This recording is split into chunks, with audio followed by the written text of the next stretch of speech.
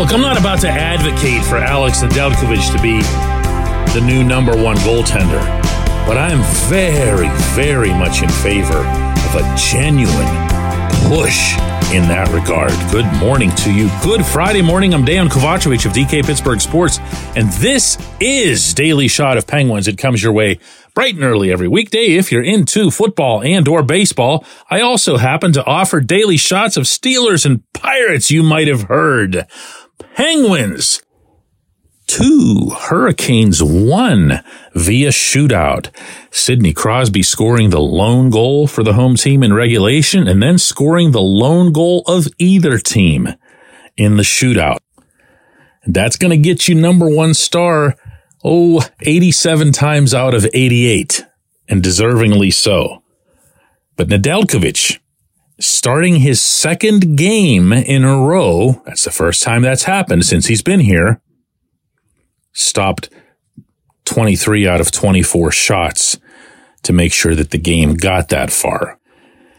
Now, for the fullest and fairest context, he wasn't necessarily forced to be great. Carolina has a tendency, as I'm sure you know, to just fire the puck from everywhere. And from there, they try to take advantage of the havoc or the tips and the rebounds. They've been playing the same style of hockey through multiple head coaches over multiple years. It's just who they are. But not every goaltender can handle it. In fact, when it comes to the Penguins, no goaltender's been able to handle it for quite some time because they'd had a 5-game losing streak to Carolina, 0-3-2 to be specific, in which they'd scored only 10 goals and really weren't even competitive in most of those games. The Hurricanes would just come at you, swarm you, put 40, 45 shots up. The game's over, your head's still spinning, and you're skating off the rink going, what the heck was that?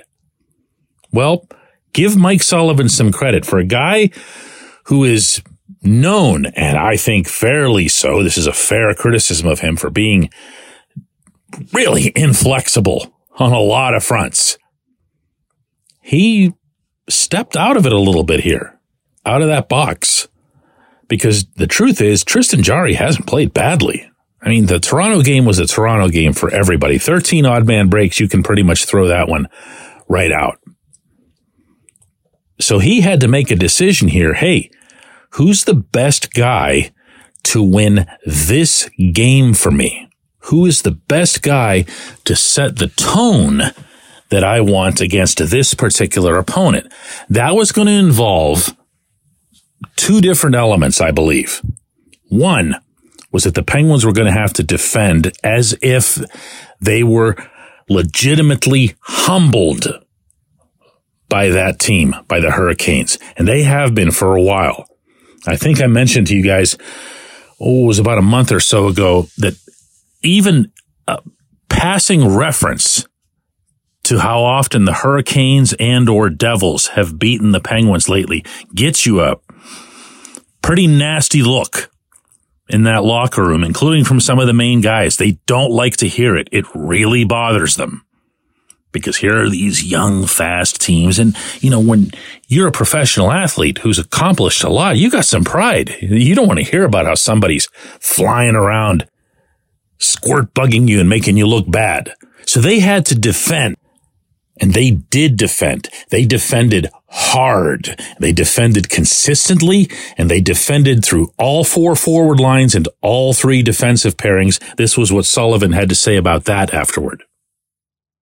We didn't give up any sort of dangerous odd man rushes, 2-on-1s, things of that nature. I thought we had numbers back for a lot of the night. You know, I thought in the second period we had a few shifts where we had some extended time in our defensive zone. But other than that, I thought we were somewhat patient with our puck possession and just willing to play a north-south game. And I think that's an important aspect of playing against a team like Carolina that defends the way they do. But even all that defending is still going to require somebody at the back end, somebody making that save and stopping the final step of that process.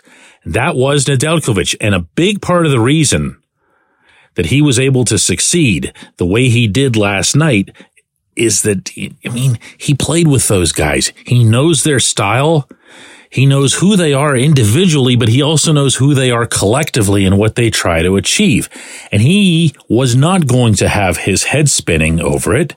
Instead, this was his reaction after the game. It's fun. It's fun playing those guys. They're a good team. They play hard. They put a lot of bucks on that. They don't make it easy on you. They're a hard-working team, and I thought we did a great job matching their intensity. Dude had fun. My fellow Serb enjoying the warfare. I love it. I love it.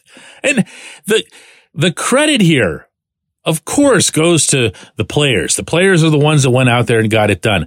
I just like to see in general, and I don't know if it's coming from, somewhere else on the coaching staff or Sullivan himself or even Kyle Dubas over his head. I don't care where it's coming from. I care that it's happening. I care that you're seeing different players get opportunities where it wasn't the case even as recently as this past spring. I care that you're seeing different approaches taken, different strategies taken, a different mindset toward how you deal with players who perceive themselves as being above change. And yeah, I'm kind of partially talking about Jarry there. Because when you sign a contract like the one that Jarry signed this past offseason, you're going to be justified in feeling like you're the guy. It's your net. And, there will be a backup or two. And if Nedeljkovic has a great game, that's awesome for me. It gives me a break. If Magnus Hellberg comes up and shuts out the Kings in Los Angeles, so much the better. But I'm still that guy. But it's totally different when you watch the backup get a couple games in a row, even when you've played relatively well. The Penguins have the number 2 goaltending tandem in the National Hockey League, if you go by save percentage.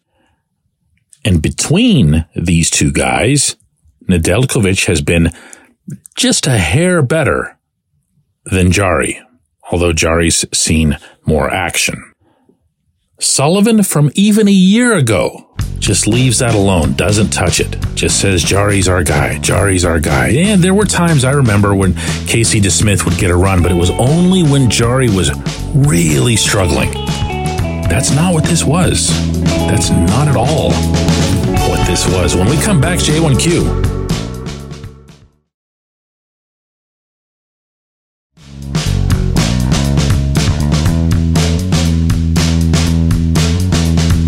Today's J1Q comes from Doug, who says, DK, regardless of how well the Penguins played against the Hurricanes, what do they need to do on a consistent basis to have success against that team and the Devils, considering the makeup of the Penguins as they are now?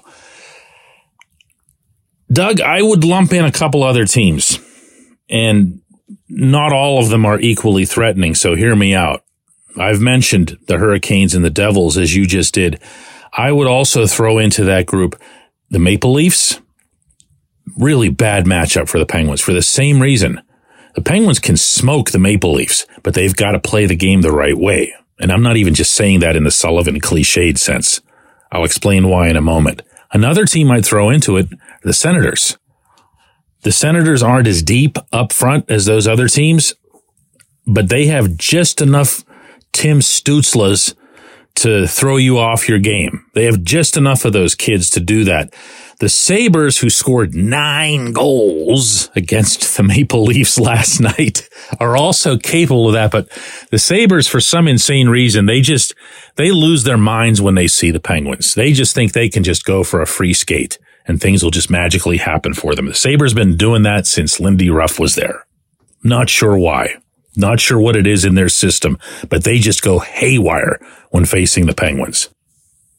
And I suppose we could see a time in the near future where the Blue Jackets would become that team. They are the NHL's youngest team, and they do have some guys, kids, who are already starting to step up. But wow, you want to talk about a franchise that loses its collective gourd whenever they're facing the Penguins. Man, I mean, that goes from the front office on down in Columbus.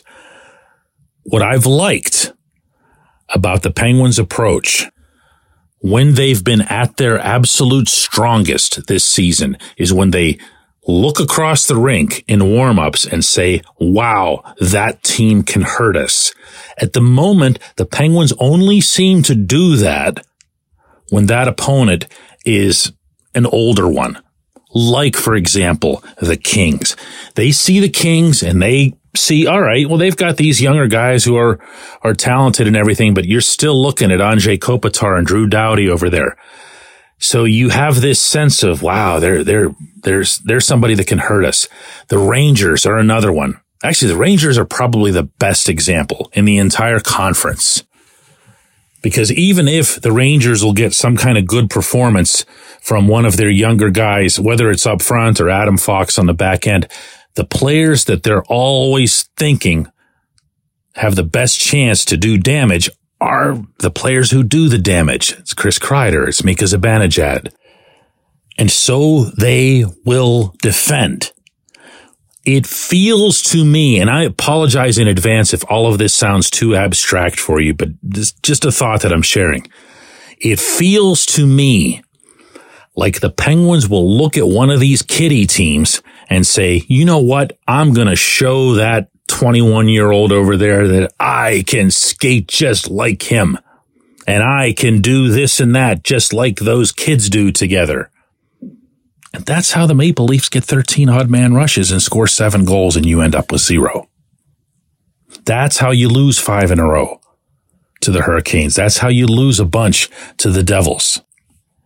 As such, I see that game that the Penguins played last night, even if they had lost it in overtime or the shootout and had blown the extra point and would have still had annoying people like me in the locker room asking them what it's like to just keep losing to the Hurricanes.